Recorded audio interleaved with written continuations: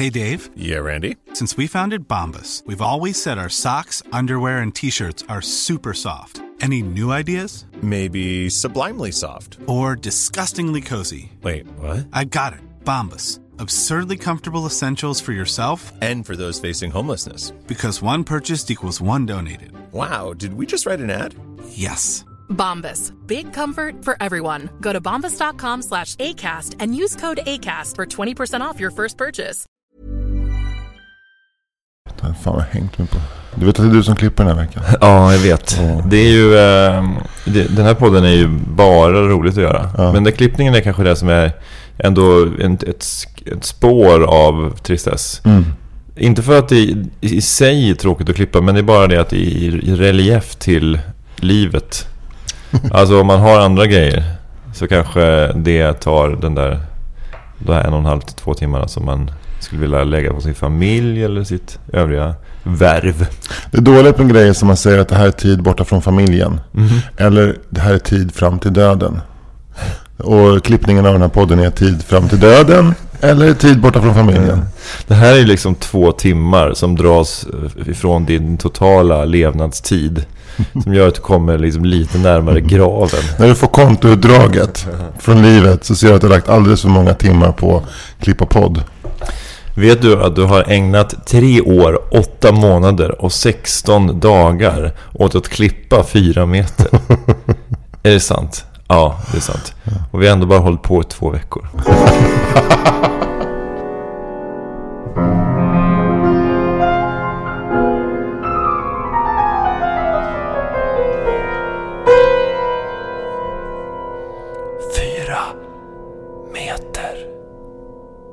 Hej Anders Barring, det känns som att det var jättelänge sedan vi sågs. Den reflektionen har jag också gjort. Jag har räknat ut att det måste varit, vi är uppe på 2-siffrigt nästan. Jag tror att det är 10 dagar sedan vi såg sist.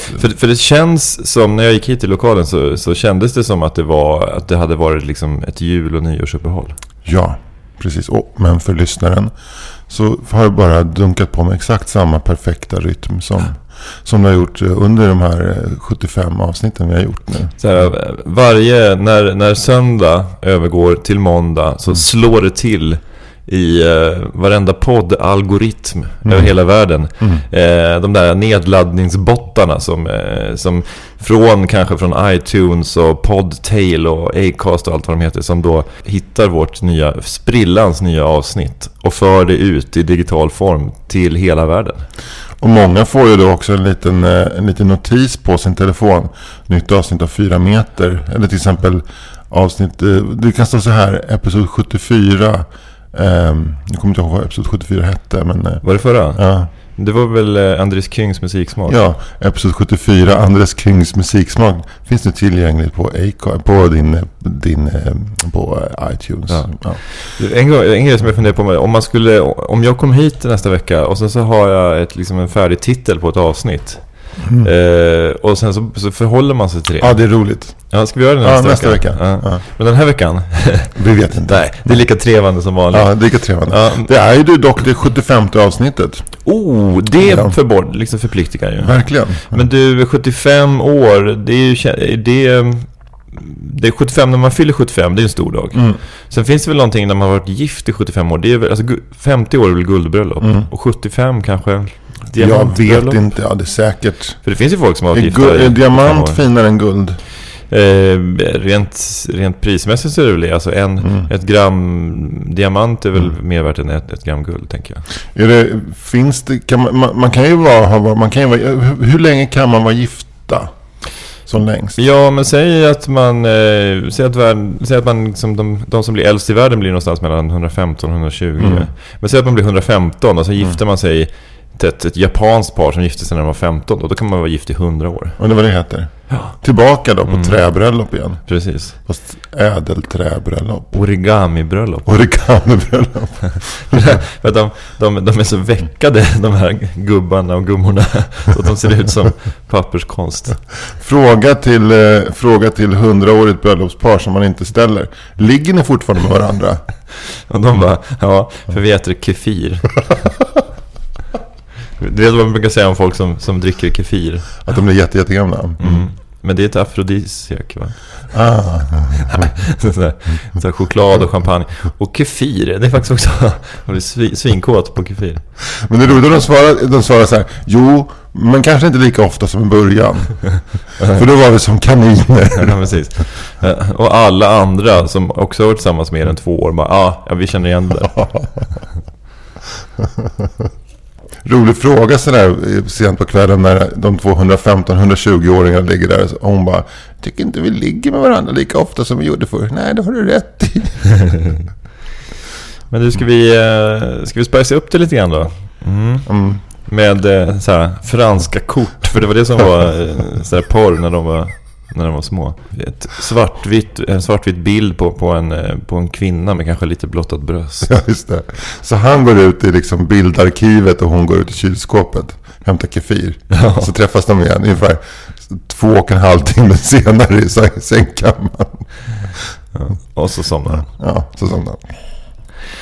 Men du, hur är läget i livet? Vad är din plats i livet? Hur mår du? Alltid när man får en sån här fråga och börjar stamma, då låter det som att man egentligen håller någonting ifrån sig, att man försöker så här komma runt olika saker som jobbiga, men det är väldigt bra. Och jag tror att det beror på att det är krispigt ute. Jag älskar när det är så här kallt och soligt.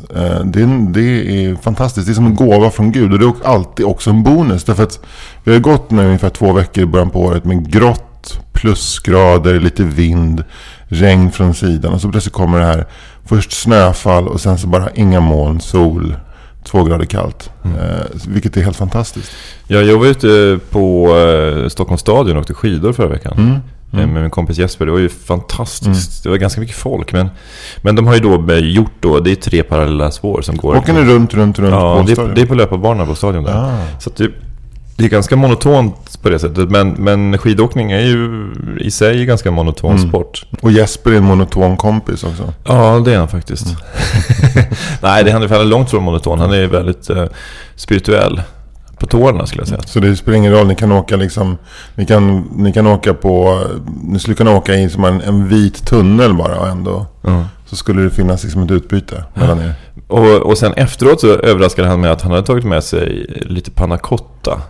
Kaffe och konjaks smaksatt panna cotta med lite lingon på toppen. Nej. Jo. Ja. Fan vad fint. Ja, verkligen. Så då förstår du vilken typ av kompis han är. En fin kompis. Kanske att du bara tycker att ni är kompisar. Han kanske tycker lite mer, låter det som.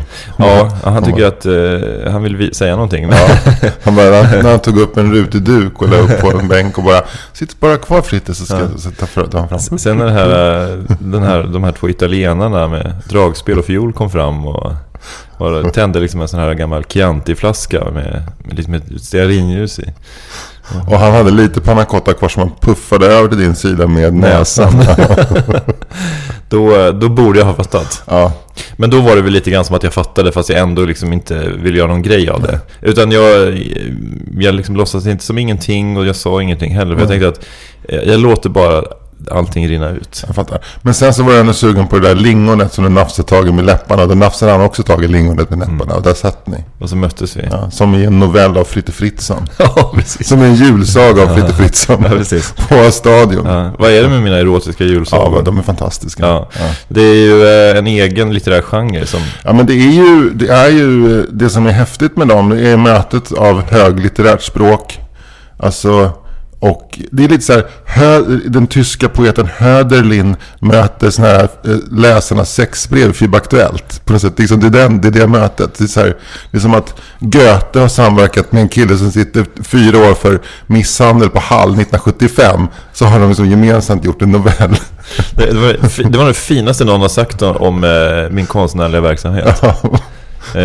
Och jag anade det fanns kanske 7-8% ironier också. Nej, men jag tycker att det är fint det där. Du har ju den kvaliteten att du är både väldigt så att säga, ger ett bildat intryck, och att du också har ett ganska skabrös sida som inte väjer för grövre kötteder och liksom att skildra liksom människan in på slemhinnor liksom.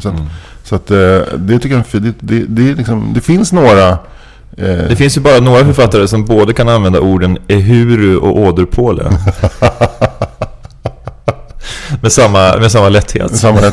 Men det där låter ju skitmysigt att åka skidor. Men varför valde ni inte att åka till Hellasgården och åka? Därför att ingen av oss har bil just nu. Och han bor ute i Hässelby och han tar turen i stan. Han har också något forskarrum på KTH där han har sina skidor. Ja. Så då är det gångavstånd för honom. Och det är röda linjer för mig. Och Hellasgården, det är liksom ett annat företag. Man kan ju åka buss till Hellas, men det är lite sådär som ett steg för mycket. Sen gillar jag den här att jag gillar att ta skidorna på tunnelbanan. För då känner jag mig som om jag bodde i Oslo. Alltså för där är liksom, alla tar ju tricken till Holmenkollen och åker skidor där. Alltså därför där är det liksom gå omkring med ett längdpaket på stan i Oslo, det är inga konstigheter. I Stockholm är det ju fortfarande lite grann som att gå omkring med marijuana. Alltså det är inte så att längdskidor är förbjudet, men det är liksom man öppnar för samtal. Ja, men det är liksom folk tittar på en på samma sätt som liksom, om man röker en joint, som om man går omkring med ett längdpaket liksom. I Oslo så går man runt med ett längdpaket och röker en joint. Och ingen tittar. Nej, precis. Men längdskidor kan man säga, å andra sidan är väl en av de sporterna som är längst ifrån hasch och marijuana, skulle jag säga. Det är ju det de tar, det är ju såna här pulmikort eller vad heter, såna här astmainhalatorer. Det är ju det som de kör. Men det hörs på det att du inte har varit i Oslo. Det där hasch plus längd är lika med skön snubbe. Ja. Nej, men alltså det är ju så mycket knarkare där. Ja, det är det väl. Men jag tänkte att det var mer... Det är inte liksom astmaspray de trycker i sig. Nej, men jag tänkte mer, jag förknippar Oslo med så här heroinister vid centralen. Ja, men då har du koll. Ja. Heroinister som står och svajar med längdskidspaket under armen. Jag har ju kört stand-up kommersiellt. Eller jag har kört stand-up i Oslo 2 gånger. Eller en gång som blev jag ditbjuden. Det var när jag hade kört stand-up på bara några år, kanske 3-4 år. Då var jag på Norra Brunn, då var jag en bokare från Oslo som var där och kollade. Och det gick ganska bra för mig, så han trodde väl att jag hade hållit på kanske så typ 90-talet. Han tänkte att jag sa, men jag är väl kanske Fritte, kanske en av de här stora namnen i Sverige. Det var jag ju absolut inte. Jag hade liksom inte ens varit med i någon podd då. Det fanns ju kanske inte ens podcast, visste man inte vad det var. Så då liksom bokade jag mig till Oslo och så här resa, bodde på något flott SAS-hotell och körde 2 fredag-lördag på deras klubbscen på Latter, som är den stora stand-up-klubben i Oslo.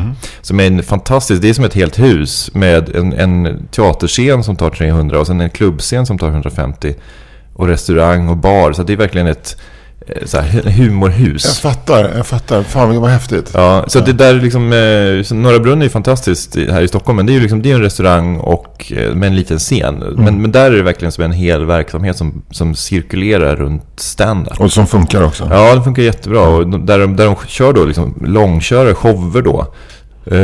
Men då kom jag till Oslo och körde på klubbscenen där och det gick ganska bra. Jag hade liksom gjort min läxa och liksom kollat upp lite ord och bytt ut och sådär. Så jag hade två helt okej gig. Var du headliner? Nej, det var 4 komiker per kväll och jag körde väl kanske 2 då, liksom avsluta innan paus. Så att det var liksom en ganska lagom placering för mig. Men då hade jag lite material om Oslo och att en av mina spaningar var liksom att det här med sprutnarkomanerna runt centralen i Oslo, att det var liksom ett stund som Oslo kommun hade liksom gjort för att Oslo skulle verka mer som en storstad. Men det funkar faktiskt ganska bra. De tyckte ändå det var kul att jag hade om jag pissade lite på Oslo så svenskt, det får man göra. Men det tog sig emot bra. Ja, det gjorde det faktiskt. Fan, taskigt liksom. Så vilket jävla storebrorsgrej. Så kommer stockholmarna och bara, ni har liksom betalat, ni har kommunalt anställt sprutnarkomaner som står och noddar vid central. Men det är ju märkligt det där med att det är så jävla slitet runt central. Jag jobbade med ett produktionsbolag i Oslo som hade kontor på Dronningens gade som ligger alltså bara 2 tvärgator bort från stationen. Och det känns som så här, åh gud vad coolt, vad framgångsrikt. Det går bra för de här.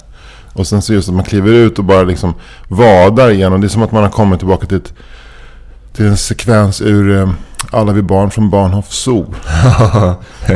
Först har man åkt liksom det här tåget från flygplatsen genom fjordlandskap och man bara, det är dyrt. Man tänker det här är soft. Och så kliver man av och så bara, oj helvete. Och så förbi någon saluhall och sen snabbt till vänster in till en gata där jag inte skulle gå efter 17:30. Inne i en knarrig dörr som ur en dockfilm av Jan Löv. Jag tänker på Skrotnisse och hans vänner. Och sen en trappa upp och sen en lång korridor, en sån här sepia-gul korridor. Jag trodde du skulle säga CP-gul. Som är CP-gul. Som att det är ett CP som har målat en gul. Och det är bara så här, det här är inte gult, det är grönt. Ja, men en sepia-gul korridor med små dörrar. Och då blir det plötsligt så här. Det låter lite Alexandersson De Geer också. Ja, verkligen. Ja, men det var svensk 70-tal. Eller Barton Fink. Filmen Barton Fink. Den känslan. Coen-filmen. Ja, Coen-filmen. Så öppnar vi dörren till ett rum. Där sitter en stor, kraftfull karl bakom ett skrivbord och röker cigarr. Killen är 2 år äldre än mig. Men han röker cigarr. Och hälsar oss välkomna. Och sen så det luktar så jävla mycket cigarr och herrparfym i det där rummet. Och där ska vi då ha möte. Tills han säger det är lunch nu. Och då vet jag att norrmännen äter inte lunch. Mackor, eller? De äter mackor. Och då måste jag bara backa till en annan gång när jag var i Oslo på möte på ett annat produktionsbolag som heter Kvisten Animation. Och som var Oslos då hippaste produktionsbolag. Och då minns jag inte centralstationen, för då hoppade vi in i en taxi vid flygplatsen och åkte raka vägen till Kvisten. Men då minns jag också sprutnarkomanerna in i centrala Oslo, att det var så här vill man inte få motorstopp. För den här refugen vill man inte kliva ur själv. Utan vi kom fram till Kvisten som var ett eget hus. Jag tror att Kvisten betyder vinden på norska. Ett mögelluktande hus med liksom hjälpligt vitmålade väggar, och där gick runt en långhårig kille i så här NHL-tröja. Var det Norges Jens Sjögren? Ja, men det var exakt, det var Norges Jens Sjögren. Och vi hade möte där, och sen så började det snackas på kontoret. Det är lunch idag, vi har besök från Sverige. Så här. Det är lunch, nu är det lunch. Och jag bara, jag tänkte så här, vad blir det för någonting? Kan det bli några sådana här små liksom japanska snitt? Det luktar så här, någon fin sushi, sashimi kanske, eller någonting så här. Nej, chips, kokt korv och läsk. Det var det. Och alla kom ner, hela bolaget kom ner. Det var liksom så hockeyspelartröjor och silikonbröst ner i källaren, äta lunch. Sen fortsatte vi. Och nu så tillbaka då till det här andra mötet på Dronningens-gade. Då var det när lunch, då hade de beställt familjepizzor, 3 stycken. Norska familjepizzor med majonnäs på. Som vi tryckte i oss. Så fortsatte vi jobba. Men alltså det låter ju både äckligt och jävligt trevligt. Alltså för det är ju egentligen är det ju ganska, alltså den typen av mat det är ju ganska trevlig att få i sig snabbt också. Ja, man äter den väldigt sällan. Precis. Men man kan liksom inta 2 hållningar här. Antingen kan man säga så här, men fan vad tradigt med kokkorv och chips. Alltså de kunde liksom den där sashimin kunde de ju anstränga sig och fixat. Ja, samtidigt som jag tror så här, jag tror att norrmännen de har hög levnadsstandard och de lever länge och sådär. Och det spelar ingen roll vad man äter riktigt, bara man går på tur. Alltså för jag tror att de rör på sig mycket, de är ute och det verkar som att det är någonting som alla håller på med. Men den där hälsotrenden i Sverige med att vi äter hälsotallrikar till lunch med avokado, ett kokt ägg och groddar, alltså det handlar om att vi liksom inte rör på oss tillräckligt. Ja, men exakt. Eller att vi har så mycket möjlighet och chans att tänka på vår dödlighet, så vi måste lägga jättemycket energi på. Det känns lite så här mer skönt och lite onevrotiskt att dra i sig. Ja, men det var exakt det jag tänkte på, för att jag satt och tänkte, är svenskar mer nevrotiska generellt än norrmän? Och svaret är väl kanske ja. Kanske. Nu blir det så här som det alltid blir i den här podden, att vi börjar jämföra olika folk. Ja. Eller kulturer. Ja. Men då får vi väl göra det då. 4 meters topplista över bästa kulturer. På plats 10, Masaierna. Det är ändå bra. Ja, det finns fler kulturer än 10. Precis. På plats 9, Chippewa-indianerna. För deras sköna strupsång. Plats 8, indoneser. Ja. Men då är det säkert någon som säger det finns inget som heter indoneser kanske. Det finns kanske så här javaneser och sumatraner och borneoler. Men då säger 4 meter, ja fast på så här långt avstånd så blir alla samma. De bor i Indonesien. Vi tittar på dem genom vårt filter. Ja. Skönt service-minded. Ja, apropå service-minded, så det var lite surr på sociala medier angående Kalle Schulman, att han hade lagt upp en bild att han var i Thailand och att han tyckte att thailändarna hade liksom ett påklistrat servicemaner. Ja, jag såg det. Ja, jag såg det. Och då var det folk då som blev topptunnor rasande över hans dryghet och hans imperialistfasoner. Men när du har läst, du såg inlägget eller? Jag såg inlägget, kan beskriva inlägget. Ja, gör det. Det är Kalle Schulman som ligger lite så här på sidan, stödd på en armbågen vid en swimmingpool med en öl, och så har han ohälsosamt mycket solbränna och ett par rosa badbyxor. Ett bländvitt leende. Men det som man framförallt tänker på, att den här killen kommer att vara rynkig som utav helvete vid 60 års ålder om man fortsätter sola upp sig på det där sättet. Han är så uppsolad som så här Tony Bennett liksom. Men nu hittar jag det här inlägget här. Kalle Schulman skriver så här: kan inte säga att jag älskar Thailand. Man har det ju härligt här, absolut. Prisvärt, säker sol etc. Men det finns något skevt i hur man blir behandlad. De är så trevliga att det liksom blir oäkta. De ler inte, de visar bara tänderna. Frågan är vad man föredrar, det franska där man är genuint otrevlig och nonchalant men åtminstone äkta. Eller det thailändska där man bockar och ler fast man i hemlighet avskyr oss. Jag vet vad jag väljer. Men och sen så är undertext i franska. Jag vet inte vad han väljer. Jag har ingen aning, men jag antar att han väljer franska då. Men han är ju Thailand, så han har ju valt. Det har inte gjort. Det där är inte ett nu ska pissa på fransmännen inlägg. Nej, men hur skulle du tolka liksom, hur pass mycket så här, ironiskt är det och hur pass liksom, äkta skulle du tolka? Nej, jag tror faktiskt att han har drabbats av en äkta insikt. Som han snabbt formulerar, och så lägger han in en byline som är den här uppsolade TV4-doktorn killen. Ja, men det är ju klart att det är provocerande med någon som ligger vid en pool och jättesolbränd och liksom kan utnyttja det faktum att han lever i ett rikare land och att han blir upppassad på. Men sen är det ju också, det är ju ett clickbait tänker jag också, för att han är en sån person, upplever jag det som. Att han är en clickbait-person som, alltså han söker de här liksom, och det är lite hans claim to fame också. Men med att han vill medvetet provocera oss. Ja, men alltså det tänker jag att han vill. Att han vill så här, han vill peta i sidan på oss lite grann. Men det här, så på det sättet så tycker jag liksom det är intressant, för det väcker ju ändå, det är liksom, han väcker ju debatt. Verkligen. Om det här. Verkligen. Så det ska han ha all heder. Jag tror att han hade räknat med den vågen av hat som han har fått. Oklart. Nej, kanske inte riktigt. Han kanske tyckte att det mer skulle vara så här, haha, kul iakttagelse. Men menar du att han lajvar en snubbe som tycker så här, men egentligen så tycker han inte det, eller är det så att han... Jag tror att han tycker det i allra högsta grad. Det är roligt att vi försöker sitta och så här, tolka hans för det som jag sitter och försöker... inlägg. Jag har väldigt lite relation till Kalle Schulman. Jag har aldrig följt honom på sociala medier och sådär. Jag minns när han var...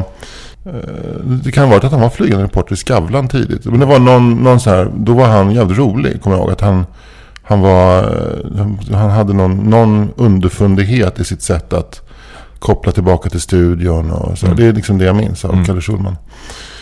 Men samtidigt så kan man ju fatta att om du går runt ett folk och bara visar tänderna för en och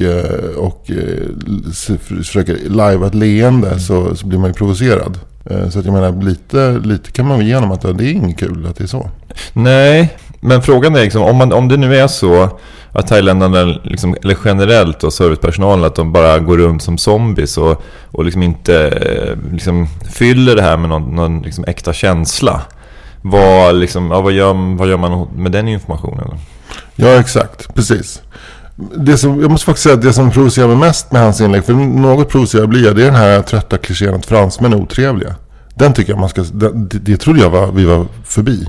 Ja, men det tycker jag också. Alltså alltså senaste gången när jag varit i Paris så har jag blivit minst lika bra bemött som jag blir i London eller Eller Oslo. Precis, därför att det är en idé som har spritt sig även till fransmän. Att de vet att folk tror att vi tycker att vi är otrevliga här. Vilket gör att de kanske bara blir trevligare egentligen. Ja, och verkligen jobbar på sin engelska. Och liksom. Ja, jag tycker fransmän sen att det inte hjälper att de jobbar på sin engelska. För de pratar så jävla dålig engelska. Fruktansvärt.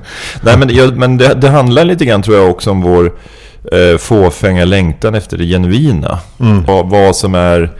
Vad som är påklistrat och liksom vad som är genuint. Det är ju någonting som man märker liksom inom turism, att man söker sig bortom allfarvägarna och man åker ut, Thailand hoppar man åker till Laos och så är man inte i så här städer, utan man åker ut i djungeln och så där ute så träffar man någon familj och där hittar man det genuina, för de är inte vana vid turister, och då slår den här gästfriheten som finns ju över hela världen egentligen, där folk som bjuder även om liksom man lever under knappa resurser, så bjuder man på det lilla man har. Man kokar upp lite ris, man slaktar en tupp och liksom gör en god gryta av det, och så bjuder man på det till något lokalt så här risvin och lite sådär, och några ärtor eller vad det nu kan vara, och då känner man ju det som besökare att det är genuint, och då fylls man av någonting som kanske är brist på bättre, någon slags tillfredsställelse över det. Och sen så kanske man känner sig lite dum också för att man ni hade inte behövt döda tuppen liksom. Alltså, jag kunde ju bara tagit lite ris. Det är just det där är också en kliché att när man kommer utomlands, särskilt i u-länder eller länder som ligger liksom där det finns stor utbredd fattigdom, att där för att det ska kännas riktigt trevligt, då ska de liksom offra en veckolön för att det ska bli trevligt. Men jag menar, om du som turist kommer till en liten by i Ångermanland, så går de liksom inte ut och slår ihjäl en get för att du är där, utan de tinar på sin höjd upp några bullar och sätter på kaffe liksom. Ja, precis. Men då i Laos djungler har de ju tyvärr inte mikrovågsugn, va? Så att... Nej, men det är som att de är så jävla medvetna om att okej, här kommer en rike. Och jag är den fattiga, nu jävlar ska vi bjuda. Men tror du det också är så här, på samma sätt som att fransmännen liksom har fått höra att de är så här dryga, att den här lilla bondfamiljen i Laos, att de tänker så här, man har ju läst så mycket så här i Lonely Planet om att alltså, vi är så jävla trevliga när det kommer turister. Fan, nu får vi döda tuppen igen alltså. Men alltså, Kalle Schulman är ju inte intresserad av det genuina. Det tycker jag man märker. Att han verkligen undviker det genuina. Han vill ju ha liksom lounge-liv. För att det där inlägget, om man inte hade legat på poolkanten med en öl, utan istället att han har suttit, att han har så här bildbylinen till hans Instagram-inlägg var istället att han hade liksom typ så här satt sig i förarsätet på en sån här liksom cykeltaxi i Bangkok, och så på sig en rutig skjorta och såg sett lite trött ut, och inte varit gulbrun i ansiktet av solbränna, utan av leversvikt. Då hade man ju tagit det då hade det nått fram på ett annat sätt så att säga. Men det är just det här att han signalerar att sitt fundamentala ointresse av att åka ut i djungeln och dra en kyckling tillsammans med en thailändsk familj liksom. Ja, eller hur? Ointresserad av liksom att åka till Burma och döda en apa liksom. Ja, precis. Och koka en soppa på den liksom. Ja. Och då kan man ju få sig ett gott skratt med den apjägaren, tänker jag. Eller hur? Då liksom, så känner man liksom, fan vad kul vi har. Eller hur? Och liksom, då apjägaren kanske ler, och det är inga tänder för att han har inga tänder. Men det är genuint. Man ser ju man ser ju om någon ler med ögonen också. Ja, jag ser det på dig nu. Ja. Ögonen. Men du ser inte min mun, för den är bakom micken. Exakt, men det glittrar i dina ögon. Jag ser att det är genuint, att du vill ju vara här. Ja. Vi är tillbaka på Stockholms stadion och Panna Cotta och Jesper Mejling. Nej, men grejen är väl den att du kan ju aldrig få det genuina leendet på en all-inclusive-anläggning, tänker jag. Nej. Alltså oavsett om du är i Egypten eller i Thailand eller i Mexiko, alltså är du på all-inclusive så blir det lite påklistrat, det blir liksom lite mallat, det blir by the book, och det blir inte supergenuint. Men då lämnar du det livet, så kanske du har i alla fall en chans att möta människor på riktigt, och någon som kanske ler för att du är, ja, men i vårat fall jättelång då, och i Kalle Schulmans fall och så här, you short Thailändare var fan, skrattar åt Kalle Schulman, skitkort där också. Jewelry isn't a gift you give just once. It's a way to remind your loved one of a beautiful moment every time they see it. Blue Nile can help you find the gift that says how you feel and says it beautifully, with expert guidance and a wide assortment of jewelry of the highest quality at the best price. Go to BlueNile.com and experience the convenience of shopping Blue Nile, the original online jeweler since 1999. That's BlueNile.com to find the perfect jewelry gift for any occasion. BlueNile.com. I'm Sandra, and I'm just the professional your small business was looking for. But you didn't hire me because you didn't use LinkedIn Jobs. LinkedIn has professionals you can't find anywhere else, including those who aren't actively looking for a new job, but might be open to the perfect role, like me. In a given month, over 70% of LinkedIn users don't visit other leading job sites. So if you're not looking on LinkedIn, you'll miss out on great candidates, like Sandra. Start hiring professionals like a professional. Post your free job on linkedin.com/people today. Just det där med att hamna i djungeln och så slaktar man tupp. Anekdoterna, det kan ju bli fatalt. Jag har en kompis som berättar att hennes mamma var och reste där på 80-talet. Kan rent av ha varit 70-talet. Så var de i Indien och reste runt. Och då kom de till någon stor flygplats. Och där träffade de en kvinna som var helt förtvivlad. Därför att hon hade inte råd att lösa ut sitt bagage. Hon hade rest inrikesflyg. Men hon av någon anledning så var hon tvungen att betala pengar för att få ut sitt bagage. Hon var övervikt. Och det var inte mycket pengar, men för henne var det. Så att, det låter ju som en scam. Ja, men det är väl ofta en scam på flygplatser. Det är så här, som om man ska åka från vissa länder så måste man ta en jävla skatt för att komma ut från landet. Och så har man inte pengar. Så här. Vilket fall som helst så hjälpte de henne med det. Och då sa hon så här, wow, gud vad schysst. Det är helt otroligt, det är jättemycket pengar. Det är inte så mycket pengar så men kan inte ni höra av er till mig när ni kommer tillbaka hit, när ni ska åka hem igen, så ska jag åtgälda det här. Ja visst, absolut. Så reste de runt i Indien i en månad. Sen kom de tillbaka till den här staden, om det var Delhi kanske, och hörde av sig till den här kvinnan. Och hon sa, bra, men kom, alltså jag bjuder på middag. Och så åkte de ut till henne. Och hon bodde i kanske inte i slummen, men folk hade inte så mycket pengar. Och den här middagen var enorm. De fattade att den här familjen kommer bara äta couscous nu, eller ris, basmati-ris, utan någonting till i en vecka. Men nu var det liksom jävligt påkostat och det var mycket folk och så här. Men sen så märkte den här kvinnan som har berättat det här, att det var kyckling och att det inte var riktigt genomstekt. Så hon skar in och sa att det var ganska rosa inuti. Och det var ju liksom inte i Farsta utan i New Delhi. Men samtidigt så fattade de att det här är en sån jävla insats för den här familjen, så vi kan liksom inte berätta, det är bara att äta. Och så visste de att de skulle till flyget direkt efter den här middagen. Så de sa, okej, vi får ta en maginfluensa på flyget. Det blir en maginfluensa på flyget. Och det blev det också. De spydde och sket sig hela vägen från Indien till Sverige. Det är bara 12 timmar. Ja, de fick åka direkt till sjukhuset och kom fram. Alltså, då är man ju verkligen så här öppen för folks gästfrihet. Verkligen. Men alltså, ja. Men alltså ett alternativ hade ju varit bara, är det möjligt att liksom steka på den här bara lite till? Nej, det kan man inte. Det går inte att säga någonting. Det går heller inte att lämna. Nej. Alltså, men tror du att det var så att indierna är på något sätt immuna mot salmonella och E. coli, eller är det så att de bara inte kunde laga mat? Det kanske var så att de kanske är immuna. Ja. Eller också så äter de kyckling så sällan för det är så jävla dyrt. Ja, så att de åt inte, de satt typ på och tittade på den här kvinnan när hon satt och så fan, du, alltså jag fan glömt bort alltså, hur är det? Är det nötkött som ska vara lite rosa i mitten eller är det kyckling? Ja, vad fan, jag vet inte, men alltså bara för att ta det säkra för det osäkra så lämnar vi det rosa. Det är pinsamt om de tycker så här, serverar ni kycklingen genomstekt?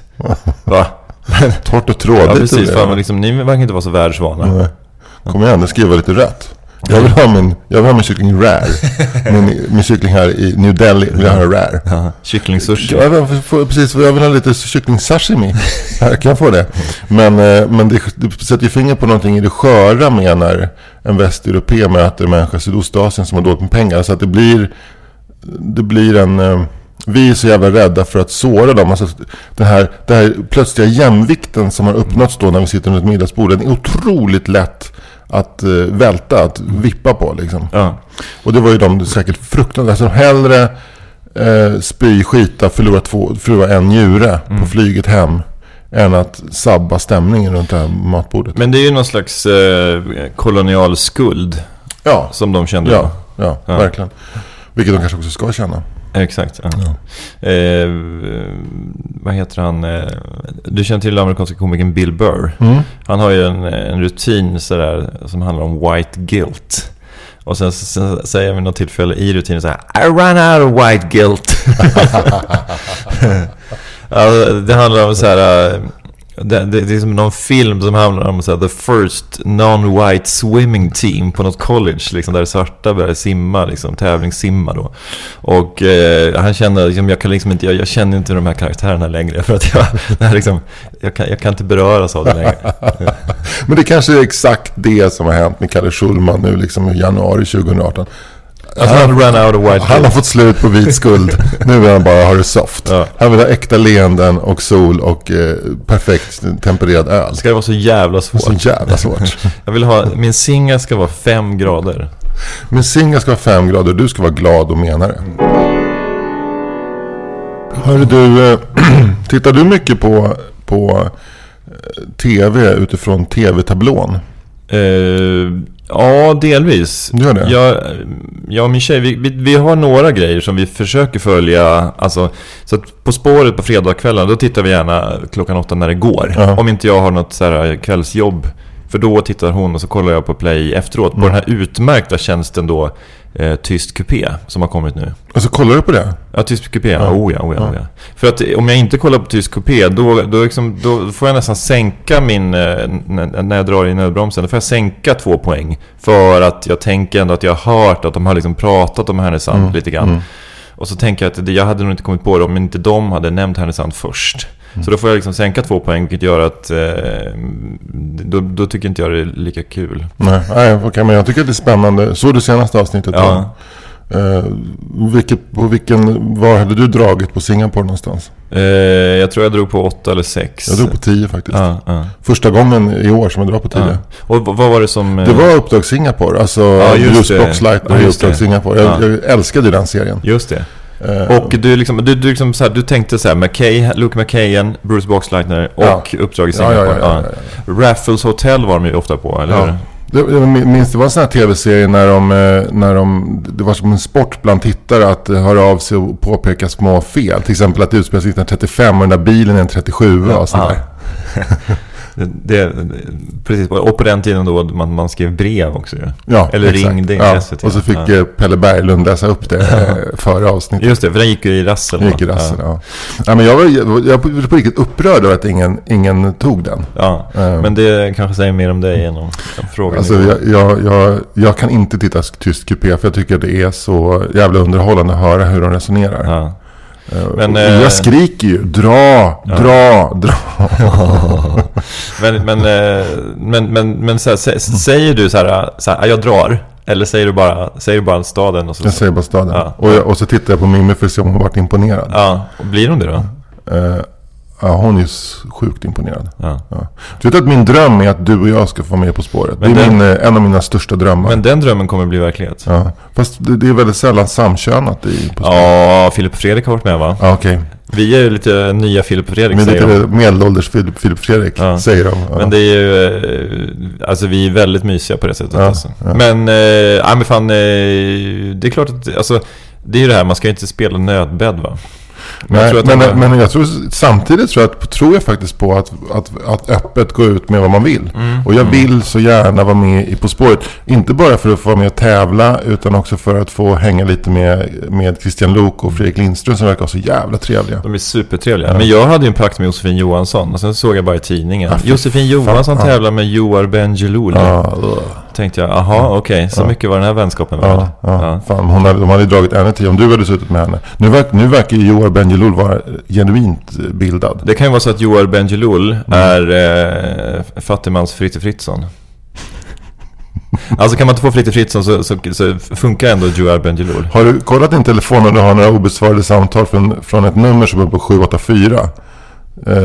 Så är det ju SVT som har ringt för att fråga om du vill vara med På spåret och du har inte svarat och så varför ringer vi Joar Bendjelloul då? Kan man kolla det? Ja. Eller ringer vi går över liksom i kulverten över till Radiohuset och frågar. Nu har jag i och för sig börjat på DN men det var säkert innan dess. Så de bara liksom går upp och så här: hej, tjena Joar, hur är läget? Så här. Du, känner du till ett litet program som heter På spåret? Nej men det är om det. Men då ska vi gå ut med vår officiella kandidatur? Vi kandiderar till På spåret. Vi tror att vi kommer vinna. Ja. Och det här är som Stockholms OS-kandidaturer, att det kan ta ett tag. Så gamla grånade män med såna här långa strån vid ögonbrynen sitter och bara liksom somnar till. Och så jättemycket så här hår i öronen också. Vi drar på 10 och det är för att du har somnat på långvården och dragit Uddevalla! Vad tog ni det på då? Jag drömde en grej. Det är nämligen rätt. Ja, precis. Nej, men vi kollar väldigt sällan på tv utifrån tablån. Men Mimmi fick för sig häromdagen att hon skulle kolla på Rapport. Så då satte vi på tvn lite för tidigt, en kvart för tidigt. Och då hamnade vi i ett annat tv-program där en kvinna i 50-årsåldern stod och förklarade varför man domnar i händerna. Vet du vad det beror på? Varför man domnar händerna? Ja, händerna domnar på. Kan det vara en sån här karpaltunnelsyndrom? Alltså jag säger det att om jag ska vara med På spåret med någon så är det du. Jag har karpaltunnelsyndrom. Jag hade aldrig talat om karpaltunnel. Nej. Men det är liksom ett broskband som går över. Det går en kanal av grejer av götter. Men du vet att jag är nästan gift med en neurolog. Ja, men jag tänkte jag skulle googla det här innan jag kom hit, men vad fan. Ja, men då hade jag och jag tyckte det var direkt oerhört fascinerande och fascinerande med den här kvinnan som såg rätt ohälsosam ut. Lite rund, tjusig ändå, uppenbart läkare som stod och förklarade lite så här på uppstuds utan ett skrivet manus vad det här beror på. Och då var det ju, hade jag hamnat mitt i programmet Fråga doktorn som just nu besvarade läsarbrev. Och blev väldigt fascinerad av just att det pågår saker i Sverige som jag inte har en aning om. För jag tänker att Fråga doktorn är säkert ett program som ratear så här 700-800 000 tittare. Säkert. Och jag har ingen aning om vilka de här människorna är. Men fick du någon så här, var det så plötsligt att du liksom, du fick någon så här hisnande känsla? Jag fick en lyckokänsla. Ja. Jag fick en känsla av att den här världen bjuder så mycket mer än vad jag vet. Alltså för det känner jag så här att programmet talade lite till mig. För jag har nämligen själv haft lite problem med domningar i händerna. Och sen så insåg jag då att det här är inte programledaren, det här är läkaren. Sen kom programledaren in, helt klädd i lila. Och med otroligt charmig programledare. Var det liturgiskt korrekt? Vad betyder det? Alltså jag tänker kyrkoåret, det är lite olika färger då. Eller lila är med påskfärg, va? Eller? Ja, men vi drar med påsk nu. Det är fastan nu snart och sen är det påsk. Det är fortfarande jul, va, enligt kyrkåret, eller? Nu är det väl så här typ tredje söndagen efter jul och så, tror jag de säger. Att okay. Sen så jobbar de och sen så börjar fastslagen eller stilla veckan, eller vad heter det? Ja. Okej, men då var det inte liturgiskt korrekt. Nej. I sådana fall. Men hon var helt klädd i lila. Det var lila Gudrun Sjödén kofta. Susanne, vad heter hon, eller? Alltså hon var ju till och med namedroppades i senaste avsnittet På spåret. Just det. Jag har aldrig sett henne förut. Jag blev väldigt betagen av den här kvinnan. Jag ska säga så här, 59 bast. Inte så fixad. Aldrig haft handställning. Otroligt charmig. Och SVT-trevlig på ett sätt. Men fick du en liten crush på henne? Nej, det vill jag inte säga. Nej, inte en crush. Men en Astrid Lindgren-crush kanske i sådana fall. Men vilket fall som helst så tänkte jag så här att om jag skulle träffa henne på ett café vid en vägkrog, kanske den här som är vid Gränna, den vägkrogen, då man stannar vid E4 precis norr om Jönköping, så finns det en bra hus. Vi tycker bra i där, inte typ och bra är. Nej, men vi är bra i huset nu. Bra, just det. Ja. Men i alla fall, om man hade sprungit på henne i vägkrogen där så hade jag inte känt igen den här kvinnan. Jag hade inte blivit starstruck. Medan ett antal män födda mellan 1960 och 1937 hade bara liksom gått in i stolpar av starstruckness och kvinnor. Och någon hade kanske gått fram och tackat för ett bra program. Jag hade inte fattat någonting. Men det här är en rikssuperkändis och en uppenbart helt vrålbegåvad programledare som jag aldrig har talat om. Nej. Bara för att jag kollar aldrig på tv. Bara för att jag sitter och trycker in med Netflix och HBO tv-serier hela tiden. Men nu fick jag ändå se liksom lite vad som pågår samtidigt. Och, gjorde det någonting med dig då? Det gjorde att jag kände mig kanske lite gammal. Därför att jag var, men också ung? Eller du känner gammal på grund av carpaltunnelsyndromet? Men ung. Du är ung för att du kollar på HBO istället. Exakt, men jag kände ju snarare så att jag borde kanske inte sitta och kolla på nya serier som av typen The Chi på HBO och försöka så här, krysta mig till och tycka att det är fan vad fräckt det är, vad balla kläder de har. Utan att istället så borde jag nog sitta och bara så här: oj, klockan är 19.00 och det är tisdag, nu är det Fråga doktorn. Tyst ungar! Det bisarra är liksom att du tycker att Fråga doktorn är mer spännande än The Chi. Alltså det talar till mig mer, kan jag säga. För först pratar de om carpaltunnelsyndromet, sen pratar de om hälsporre. Det där hör jag, det är ett program med din smak alltså. Och det var så jävla intressant. Men du och sen liksom så här, du trodde att det här kan inte bli bättre. Gikt. Jag spar det till slutet. Vad som blir ännu bättre. Vilket fall som helst, då gick de på inslag. Då visade de, för hälsporre beror på att det går som en liten sena från hälen fram till tårna i princip. Som går parallellt under foten, och du kan känna den här om du tar av dig strumpan och trycker i hålfoten, så kan du känna att det går som en sena där. Och den fäster i hälen. Så det behöver inte vara i hälen felet sitter, det kan vara någon annanstans, men det är liksom att den är lite inte så utstretchad. Och då visade de också ett inslag hur man stretchar den hälen. Och då hade plötsligt programledaren gröna kläder på sig. Så fattade man att det var inspelat tidigare. Och någon medarbetare hade fått ta sig barfota och gjorde nu en liten step-up-övning över en hoprullad kökshandduk. Och det var det var en vanlig fot med lite fnas på hälen och liksom lite så här liktårnar hit och dit. Men liksom gjorde stretch up. Det var ingen fotmodell man hade anlitat. Sen pixade, det var skriptan som man får. Du får ta det. Monica, ta det nu då. Japp. De andra bara, fan, är det här liksom, är det här rimligt? Kan vi kräva att Monica ska ta av sig strumporna? Är det liksom... Ja. Ingår i hennes beskrivning av sitt arbete? Vad heter det? Hennes tjänstebeskrivning av hennes... Är det? Ska jag göra det? Ska inte jag bara kolla klaffen?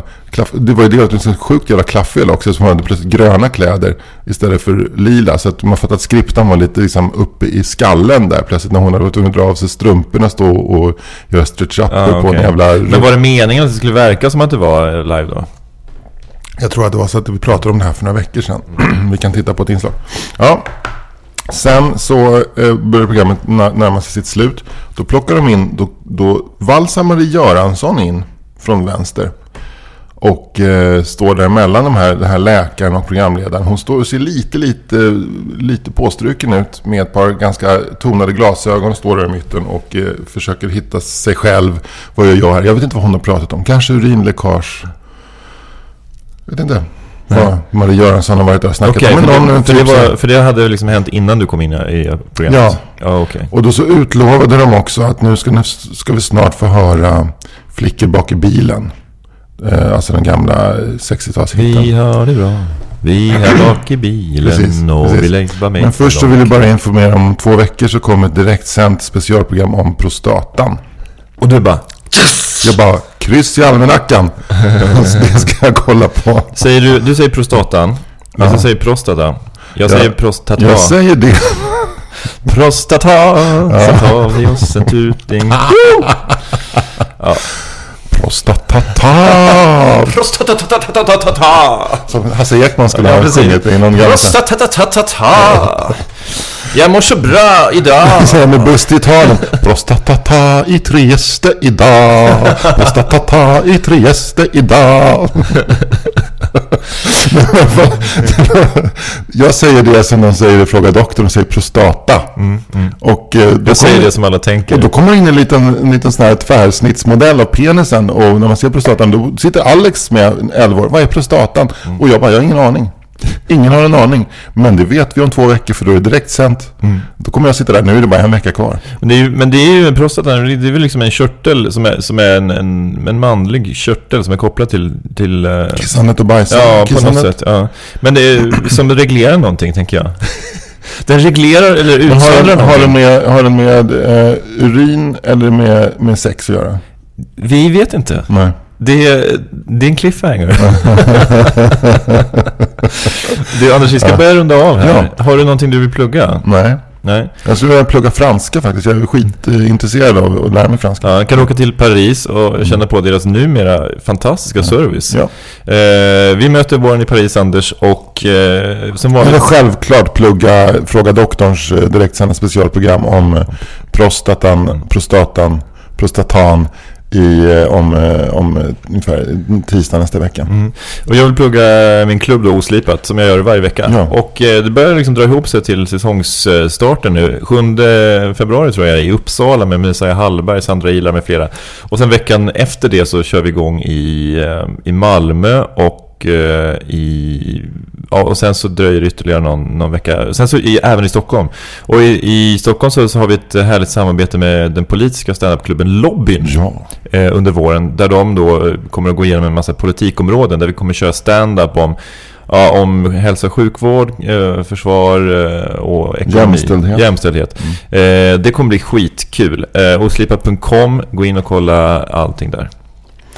Då avslutar vi med Prostatata i Trieste idag. Prostatata i Trieste idag. Na na na na na na na na na na na na na na na. Hej, hej!